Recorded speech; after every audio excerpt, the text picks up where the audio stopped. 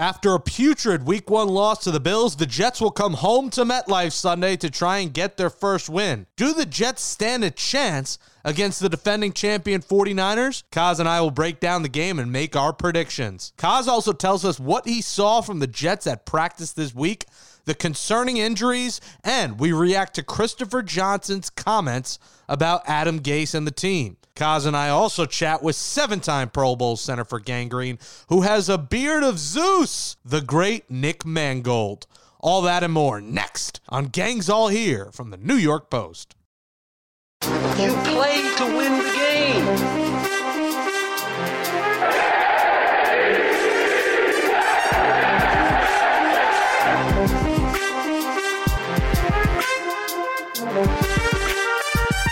Welcome back, everybody, to Gangs All Here, our New York Jets podcast from the New York Post. Yes, we are back. We've made it to week 2. Subscribe to Gangs All Here wherever you get your podcasts, Apple, Spotify, Stitcher, Google. And if you do use Apple Podcasts, please give us that 5-star rating.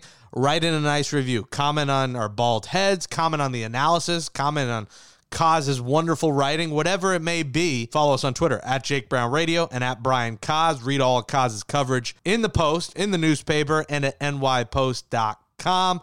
Jets former All-Pro center, the 7-time Pro Bowler, Nick Mangold, is going to join us in the second half of the show. We'll also have Sam's Fantasy, your start sits for your fantasy leagues with Samantha Praviti from the Post. And I'll give you my best bets. They've struggled so far this season.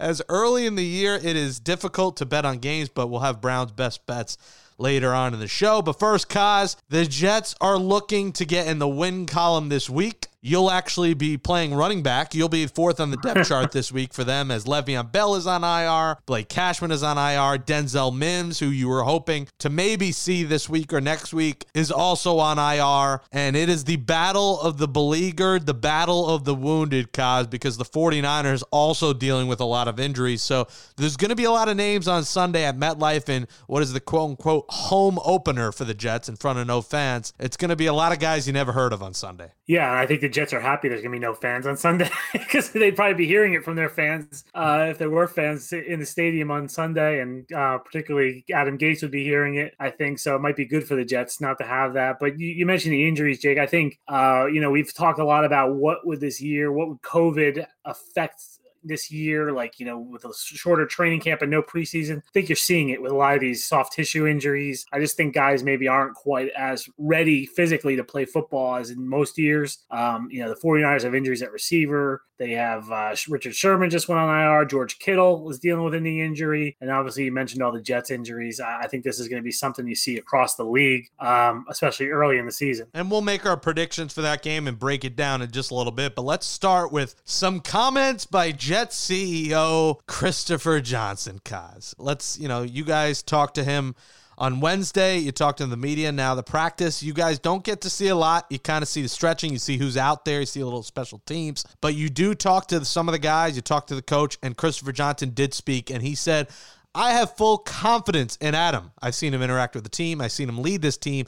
Look back to last year. He took a team that did so poorly in the first half of the season, held them together. They finished well. I think that he has a lot more in him as a head coach than some of our fans are giving him credit for. I understand they want to see success. I think that they will. He also said this, and he used an adjective that I don't know if I've ever heard with Adam Gase in a realistic fashion. He said, I think he can work with and develop quarterbacks. I do continue to think that he is a brilliant offensive mind, especially. He has my every confidence. Let's start with those comments, Kaz. What'd you think with what Christopher Johnson said? Yeah, I thought it was what I expected. He's going to back Adam, and I do think Adam has the full support of people inside the Jets. I know he doesn't have the full support of people outside the Jets, but he's still, they believe in him inside the organization. And I don't know if I've ever had a vote of confidence for a coach in week 2 of a season. That was interesting.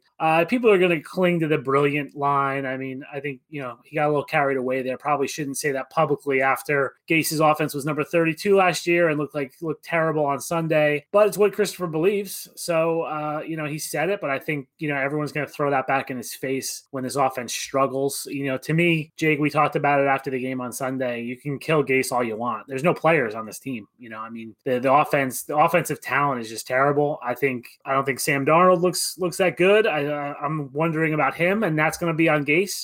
He was brought here to bring Sam along, and if Sam doesn't improve, that's what's going to get Gase kicked out of town more than anything. So, to me, I understand where Christopher's coming from. I think when you talk to Adam Gase and you talk offense with him, it's like it's a graduate level class. Like you're not, he understands offense at a level that I don't understand. And I'm sure Christopher doesn't understand. So that's what he's talking about. Obviously, the results haven't been there. So saying he's brilliant does not look good right now. And I'm sure infuriates Jets fans. Yeah, it infuriates me because that game Sunday, you had to close your eyes. And, he said about Darnold, I have so much confidence in Sam. He's the best player I know at turning the page, the absolute best. The sample size is not too big to say that, but I think he'll turn the page on this last game, and I think we'll see an extraordinary Sam. So he's really throwing out adjectives like no other for a team that looked like a college football team. Like you said, it looked like Austin, PA against Alabama last week. So, we need to see Darnold turn it around. And Kaz, on that front, you watched the game tape. Me, from a fan's point of view, from what I saw, I didn't see a lot of creativity on offense. We saw a lot of throws in the line of scrimmage. I'd love to see some more screen passes, maybe try and throw them off with the reverse, try a play action, a throw deep down the field. I know they don't have a lot of talent to do so, but you got to, throw something at this 49ers defense that helped lead them to a Super Bowl last year, obviously losing to the Chiefs, but we're on the edge of winning in that fourth quarter. Obviously, a lot of injuries on that Niners team, but still, you're going against one of the elite teams in the NFL, and you have to throw something at them. I felt like there was no creativity on offense. It took them forever to get anything going. They were sloppy early on.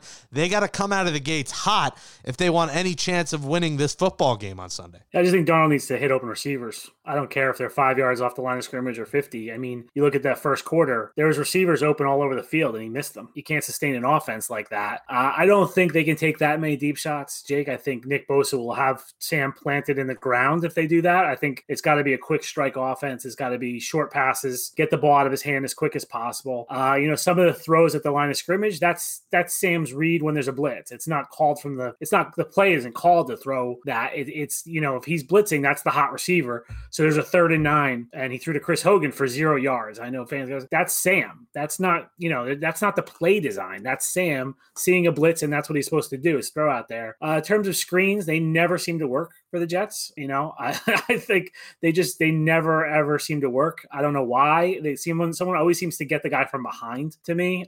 I just think the Jets need to go out and do what they practiced all summer, but execute. I don't think it was a game plan problem Sunday. I thought it was an execution problem. There's only so many things you can call an offense, and they don't have that speedy. Like, I think if you had Mims in, then you could talk about reverses. I don't know who can run reverse on this team. Chris Hogan? I guess Perriman maybe, but you don't really do that with your top receiver usually. It's more of a secondary guy. I don't think they need to reinvent the wheel. I think they just need to execute better. Yeah, I see what you're saying, but throw something different. I mean, I know what Darnold's, he's doing his job. He's got the check down guy. He's throwing the line of scrimmage. Everyone down the field's contained. But I'd love to see them mix it up and get one kind of big play that could kind of ignite this offense and inspire them. And, one positive, and you wrote about it too, was Mekhi Becton. And Brian Baldinger does a great job breaking these down with Baldy's breakdowns. And he looked at some of the manhandling he did to defenders. He did to, all-pro safety Jordan Poyer.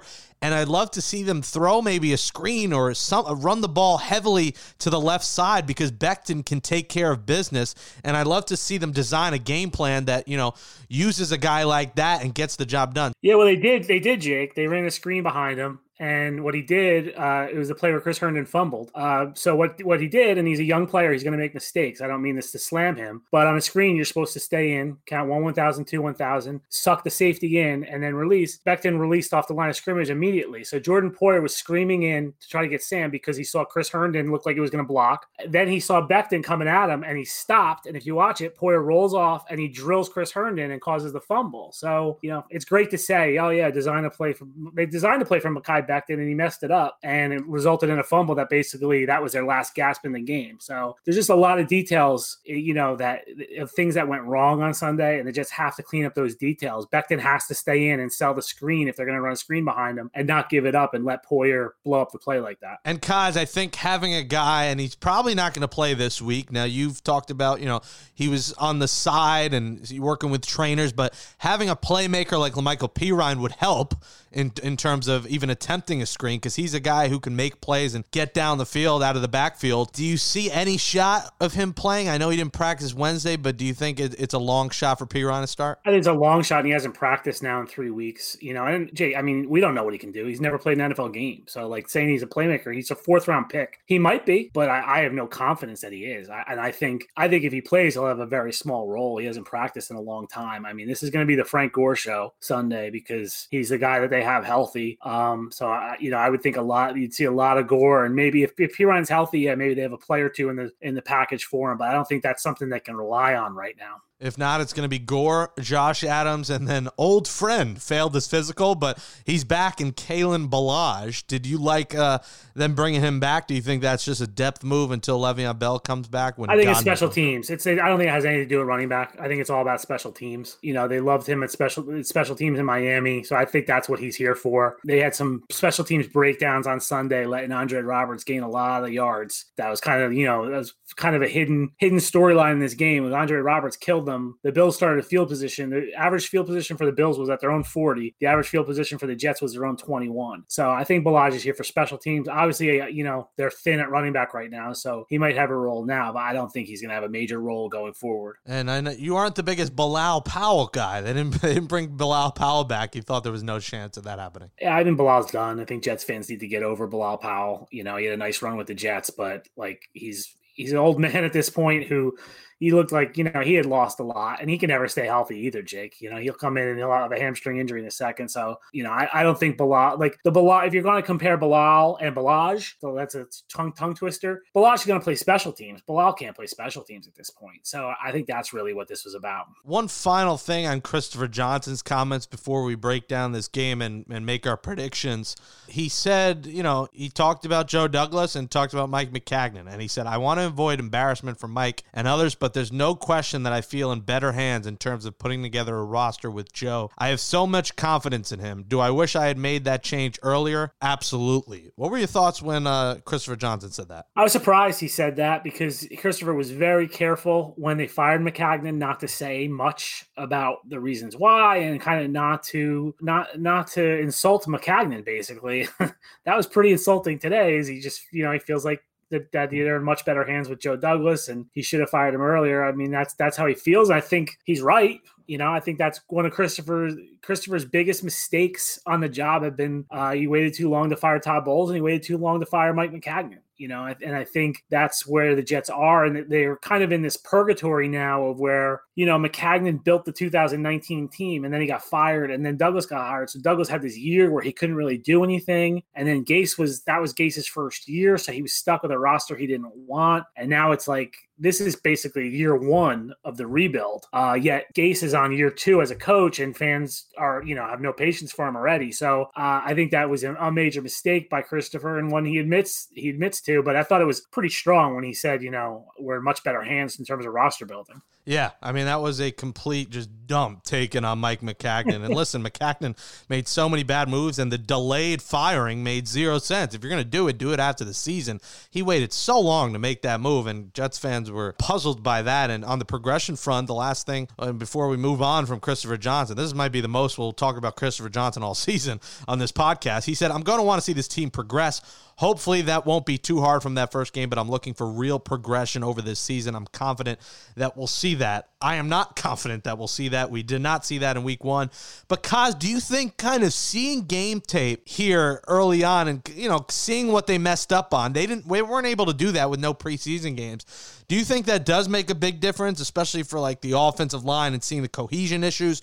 Do you think these guys watching game tape will help them improve going into week two? Yeah, a little bit. I think it's more just working together, Jake. I think that's the biggest thing. I think, this year, teams that have been together have a huge advantage. And the Bills had basically everyone back from last year. And, Diggs was new, but everyone else is pretty much back from last year. But they had a huge advantage over the Jets, and the 49ers are in a similar state, other than the injuries now, but they have a lot of guys back. I think you saw Tom Brady struggle in Tampa because he was in a new system. I think that's hard. And the Jets have all these new offensive linemen. Their receivers were hurt all training camp, so they didn't really work together. So I do think some of this is coming from, inexperience of working together. So I think you'd expect them to get better as they work together as the season goes along.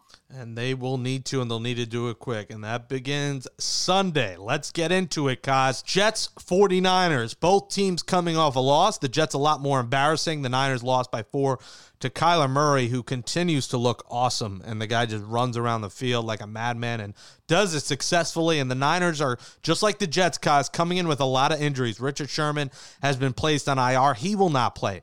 Deebo Samuel, one of their top receivers, he is out as well. George Kittle, he's going to be a game-time decision, and if he's out, that is huge for the Jets defense because they, have a lot of trouble up the middle with that front seven. They put no pass rush on Josh Allen, and, they would have a nightmare day trying to contain Kittle. So if he is out, that will be big. We'll monitor that as it gets closer. Brandon Ayuk, the rookie receiver, he is out as well. So it is the walking wounded between the Jets and 49ers, Kaz. The 49ers are 7-point favorites. The over-under right now is around 42.5. Break down this game. What do you see happening, Jets 49ers at MetLife, 1:00 Sunday? Yeah, it's hard with the injuries, Jake. And the other thing is, West Coast teams flying east don't always play very well, but the 49ers are clearly a much more talented team than the Jets. And now they're angry because they lost week 1. I thought when I saw that result, I was like, that's not good for the Jets. Maybe they would come in a little complacent, if their body clock says it's 10 o'clock and maybe the Jets could catch them. Now I think they're going to be sharper.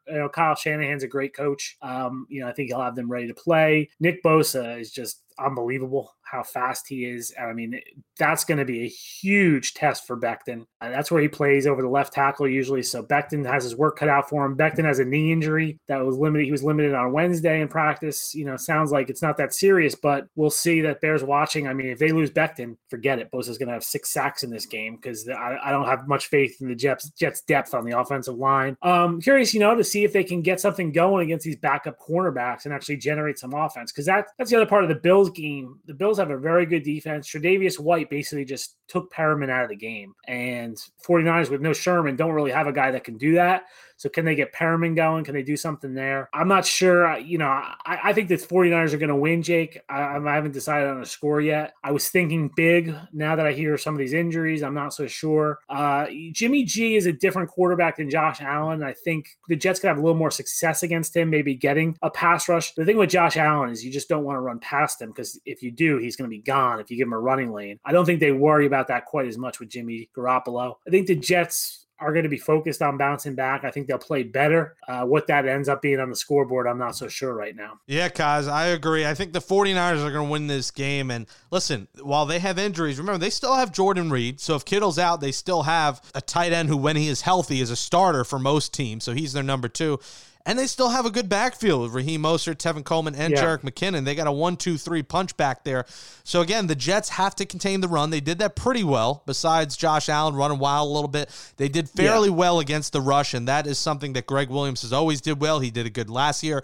But he's got to scheme it up and attack Jimmy G. You gave Allen so much time. He's got to figure out a way to get to the quarterback and force him in a bad throw because, like we said, they're at receiver, they're depleted. We're talking about Dante Pettis and Kendrick Bourne being a couple of the receivers. If you know much about them, if you're not a Niners diehard, I give you a lot of credit. So they got a lot of injuries too, and that's the thing that will keep the Jets somewhat in this football game. But when it comes down to it, I don't think the Jets could have a complete 180 from how bad they were. I still think it's going to take some time for this team to come together, and for that reason, I'm saying 27-16, the Niners win. I would not touch that over-under at 42.5. By my standards, that's going to be the over, but I would not touch that.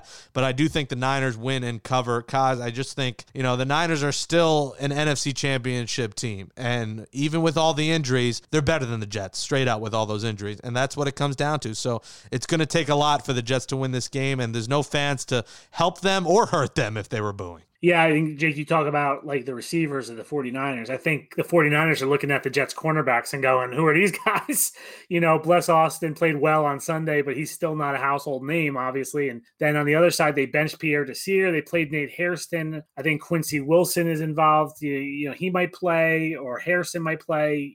That's not a good situation for the Jets defensively. And the other aspect I would watch, Jake, I don't think that the 49ers rushing attack will have much success against the Jets. The Jets are very good against the run. Where they might kill the Jets is throwing passes out of the backfield, because Mostert had the long one against the Cardinals last week. The Jets are banged up at linebacker with no Cashman. Avery Williamson is still nursing a hamstring. I'm not sure if he's going to play. Alec Ogletree could be the guy, coming off the practice squad. I could see them signing him off the practice squad and playing him Sunday. If Mostert gets into space against these linebackers, that's going to be trouble for the Jets. They're going to have to really guard against that. I could already smell a 75-yard screenplay touchdown to either Mostert, Coleman, McKinnon. That's a good point, Kaz, that those running backs out of the backfield, even as a check down option, could have some success against the Jets. We'll see what happens. If the Jets win, would love a happy recap podcast on Monday, but I don't feel too good about it.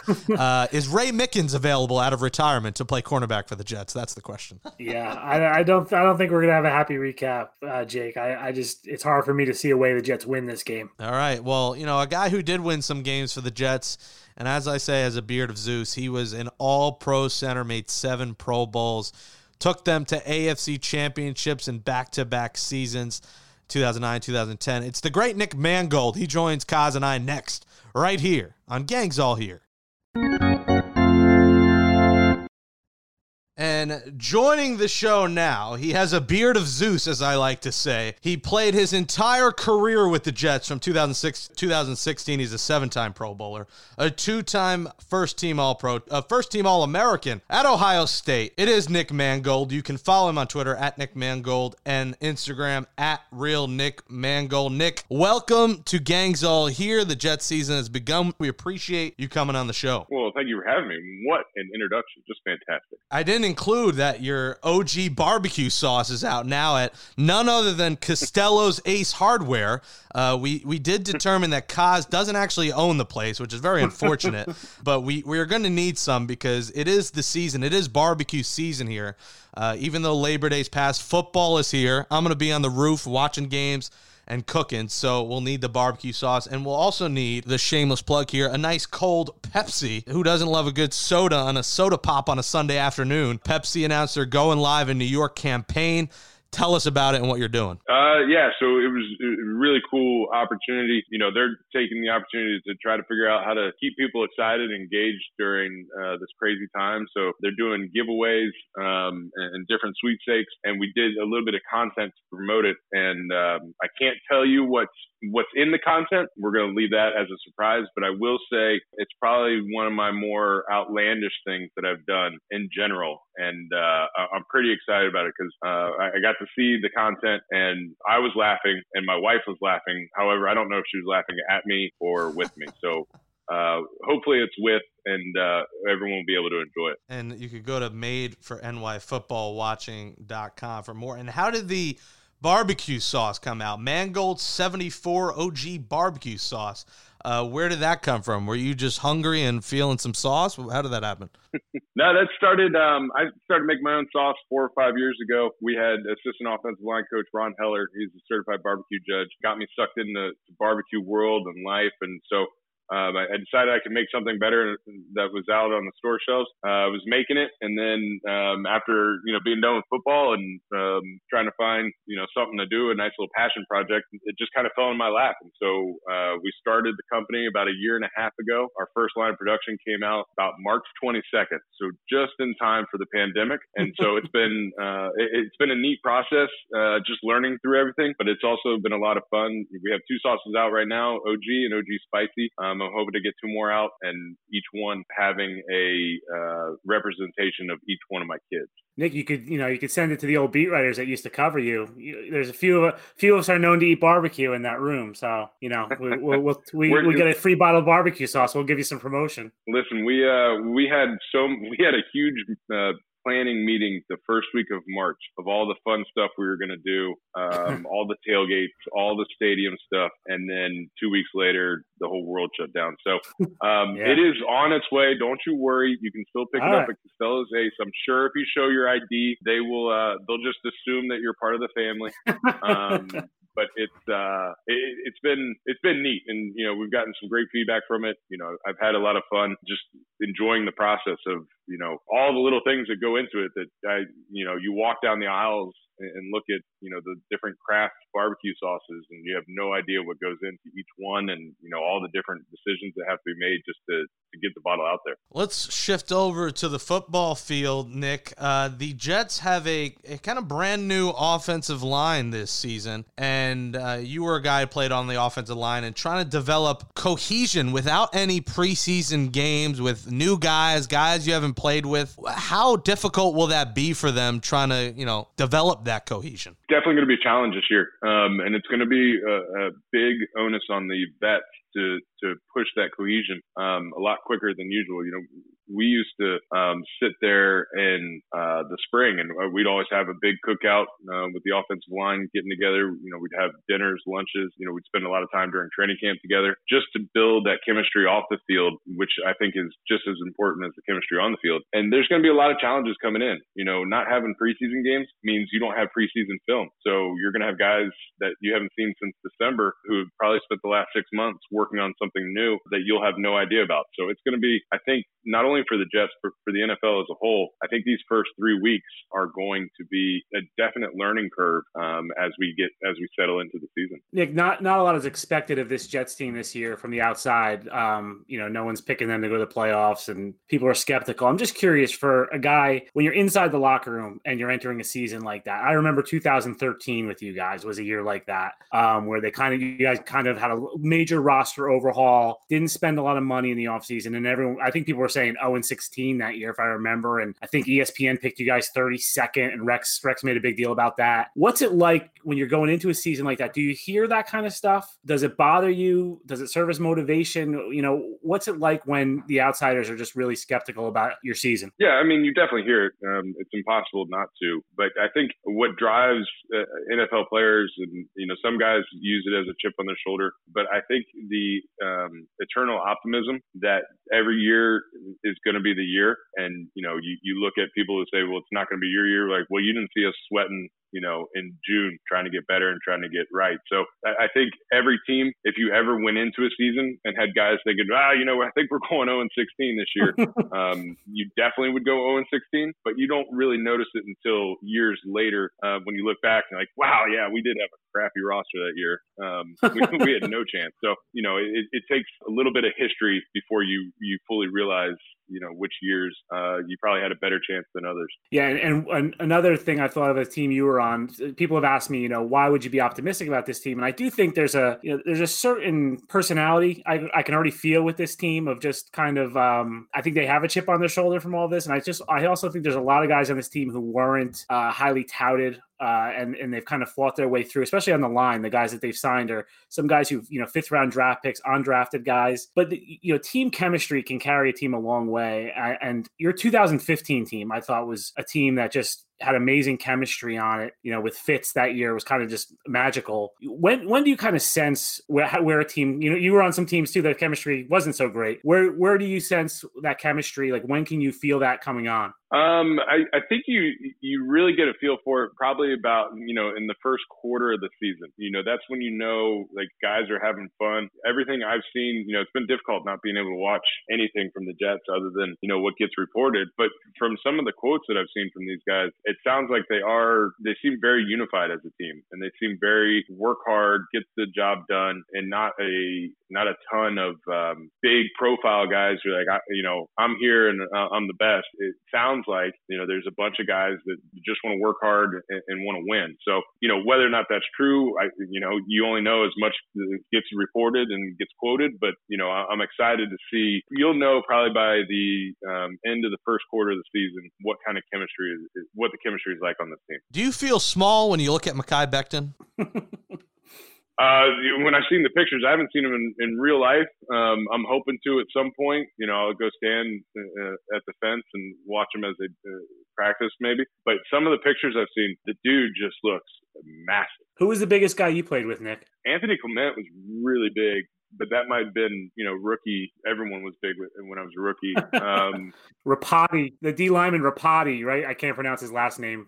He was a big dude. Yeah. Yeah, he was a big dude too. And Jenkins was immense. You had some battles with Chris Jenkins. Man, he was huge. Yeah. Jenkins was thick. Yeah, and he was tall too. But even still, I think Mackay puts all these guys to shame. Yeah, he was super thick. THICCCCC. You replaced Kevin Mawae at center. Did you feel pressure coming on, replacing a Hall of Famer like that? Obviously, you followed him beautifully, but early on, you had some big shoes to fill. It wasn't really, I don't know if I was just in a rookie haze or if Mangini had just beaten any personal thoughts out of my head. But, it never really felt like there was a pressure to replace Kevin. It was more just the pressure to play well. And, I really appreciate Kevin, not only for what he did on the field, off the field, but, the way that he handled New York and played so well. And it gave, I think, Jet fans in that era, a great appreciation for the center. And so I kind of came in somewhat with a silver spoon that people, already knew about the center. And, as long as I didn't mess up, I'd be all right. Yeah. Well, I think you did all right, Nick. I was actually talking to Connor McGovern, the new center, last week, and we were talking about the kind of the lineage of Jet centers with you and Kevin, and going back, even further with Jim Sweeney and Joe Fields, and they've had a lot of good centers with the Jets. Don't forget Schmitty, John Smith, name a center. John Smith, yep, all the way back. All the way back. My favorite story that you tell, and if you could tell it for us, is when you and Brick met at the Combine, and obviously you guys would have a partnership now then for the next decade. But what can you tell that story of your first impressions of Brick when you saw him at the Combine? Yeah, so we actually met first at the Senior Bowl. We were on the same team for the Senior Bowl. Had a good time there. I think we spent, that's 5 or 6 days together. And so it was pretty cool. And, it was everyone, Senior Bowl is such a wild, crazy time because you're in this whole new environment where you don't know anybody. And it's a whole football team of people you don't know. And so Brick and I somehow kind of navigated to each other. And then, you disappear for another month and a half. And then we show up at the Combine and Brick's not doing anything. He's not doing any of the workouts or anything. He's guaranteed top 5 pick. And so he didn't have to, but he was still there and he was there to do the interviews. And so the interview portion of the evening, you walk around those train cars in Indy, and I turn the corner. I'm dressed in some ripped jeans and then probably a polo and a hat. And I turn the corner and I kind of run into Brick. It's the first time I've seen him. Oh, Brick, how you doing? And I look and he's in a 3-piece suit. And I was like, oh, Brick, you really dressed up for this. Wow. He goes, well, yeah, man, it's a job interview. I was like, oh, crap. I guess it is, isn't it? And so I figured at that point I wasn't getting drafted because I did not look the part whatsoever. That's an incredible story. Did you have a sense of pride being a Jet? Obviously, you signed your one-day contract, retired a Jet. You spent your whole career there. Did you have a sense of pride, and what was it about the organization that you felt so loyal and tied to? Yeah. I definitely take a lot of pride in being a Jet, from the way that the fans embraced me to the team itself, to the people that work in the building. I did have a couple of chances. I could have stolen a couple of checks. Hindsight, I probably should have, but when it came down to it, I didn't want to go anywhere else. When it got real and they were like, well, you sign and you go play. I was like, I enjoyed being a Jet. I enjoyed my time there. We didn't win at all, which was unfortunate. But we did win some games. We had some bad games, but through it all, I enjoyed my time there. I didn't really like how it ended, but can't control everything. But it was one of those things. I took a lot of pride in being a New York Jet and being one of the guys that, can truly say, you're forever a Jet. And so that's something, when we got the opportunity, it was like, I would like to sign the 1-year deal or 1-day deal just so that I can retire appropriately, just enjoy being a Jet. Like, I'm forever associated with the New York Jets, and I like it that way. Yeah, the ending, Jake. Do you know the ending for Nick? I don't know the exact story, no. Yeah, they cut him when he was at Disney World. Oh, that's right. I do remember that. Damn. Were you on a Magic Coaster, whatever the coaster, Rock and Roller Coaster? No, we were in Mexico at Epcot having lunch. Okay. Oh. Yeah. All good things come to an end, I guess, Nick. I was just curious, rapping, what beard product or what do you use to contain the beard? Just a brush and a little bit of beard wash. I don't have a specific one because I can't remember the name, but that's about it. And then, you get it trimmed every once in a while, and that's all you need. Nick Mangold, 7-time Pro Bowler, Jets legend, one of the great centers in Jets history. Partnered up with Pepsi's Going Live in New York campaign. You could go to madefornyfootballwatching.com. Plenty of prize drops. We're looking forward to some of the videos. You're always entertaining, Nick, and we appreciate you coming on Gangs All Here. Yeah, thanks for having me, guys. Appreciate it. Need help with your fantasy football rosters this week? We got you covered. It's time for Sam's Fantasy with the Post Fantasy Football writer, Samantha Praviti. Let's tell you who to start and who to sit in your fantasy leagues for week 2. Let's get started at quarterback. Start Matt Ryan against the Cowboys. Matty Ice just might be the new Jameis Winston for fantasy football. 54 passes in Sunday's shootout against the Seahawks. He should have no problem finishing as a top-tier QB1 in this game. Sit Jared Goff against the Eagles. Goff disappointed fantasy managers in a huge way in week 1 and finished as the 29th best quarterback. Yikes. Until he proves otherwise, he's not a good start in 1 QB leagues. Moving on to running backs. Start Jonathan Taylor versus the Vikings.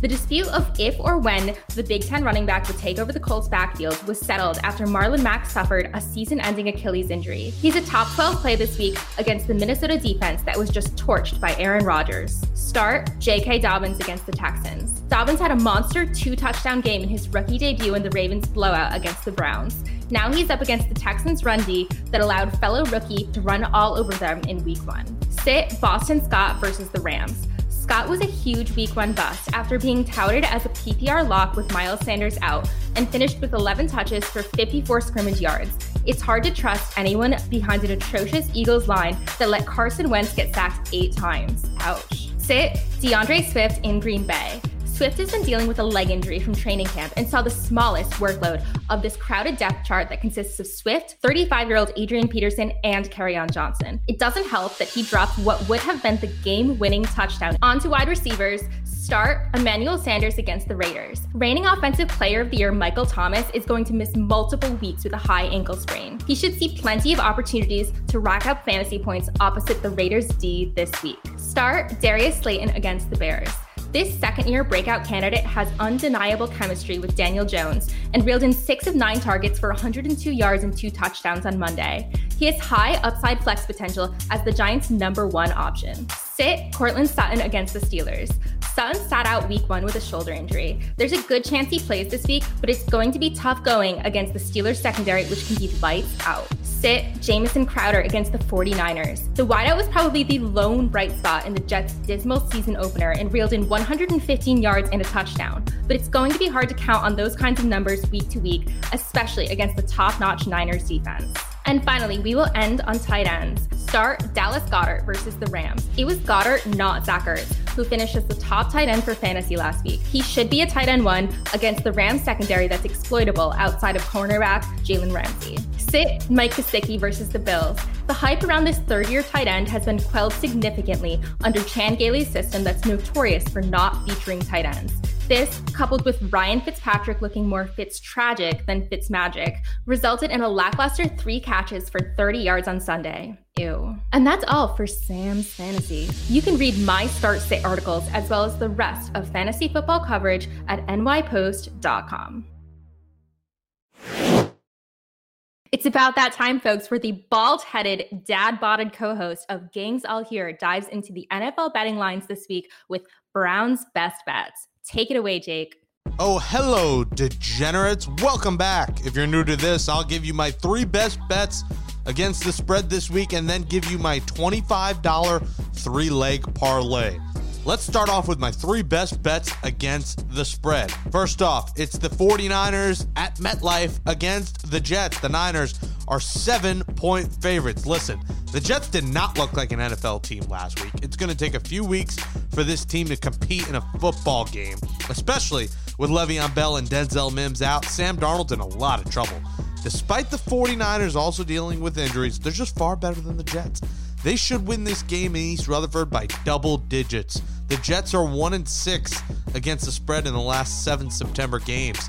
Hammer the 49ers as 7-point favorites. Next up, the Bills are 6-point favorites at the Miami Dolphins. Listen, the Dolphins are a team in transition right now. They're just waiting for the moment to insert Tua T at quarterback. Ryan Fitzpatrick is coming off a 3-interception game against the Patriots, while Josh Allen, he's coming off his best career game against the Jets. The Bills are the far superior team as they take their talents to South Beach. They should beat down the Dolphins by at least 7 points and probably double digits. Lock in the Bills -6 in Miami. And finally, for my third of my 3 best bets against the spread, take the Jaguars as 9-point underdogs at the Titans. The Titans did nothing in Denver to make you believe they will coast past the Jags. It took a field goal from Stephen Gostkowski in the final minute after he missed 3 of them to squeak past a below-average Broncos team. Meanwhile, the Jags are coming off a win over a better team in the Colts. The Titans should be able to get past these Jags, but not by more than a touchdown.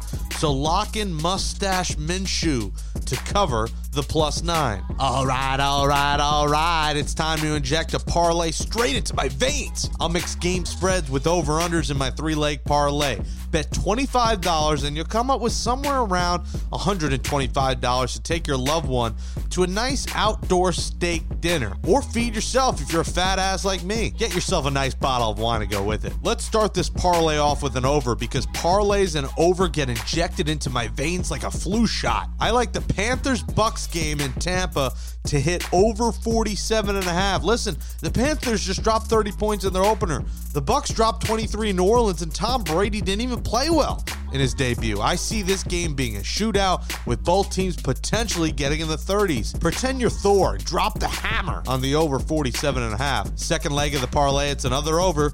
Take the over 42 as the Giants head to Chi-Town to take on the Bears. Mitchell Trubisky just had a fourth quarter touchdown parade in a 27-23 win over the Lions. The Giants defense is not very good, and the Bears defense is not what it used to be. 42 just seems too low for these two teams. I see them getting closer to 50. Hammer that over like you're Tim Allen in Home Improvement. Last but not least, the final part of your 3-team parlay.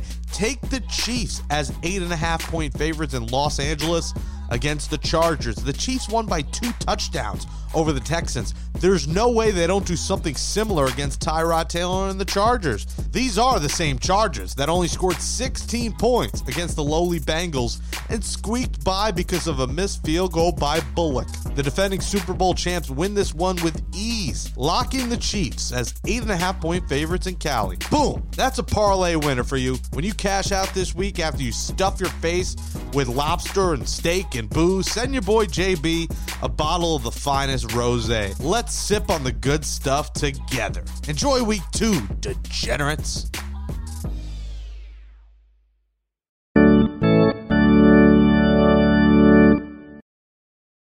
That'll end episode 35, the BJ Askew edition of Gangs All Here, our New York Jets podcast from the New York Post. Thanks to Alex Camerata for helping me out in producing the show. Subscribe to Gangs All Here wherever you get your podcast, but if you do use Apple Podcasts, give us a 5-star rating and write in a nice review. For Brian Costello, I'm Jake Brown. We return on Monday, breaking down the Jets 49ers game. Enjoy the game, folks. Talk to you all Monday. As always, stay safe.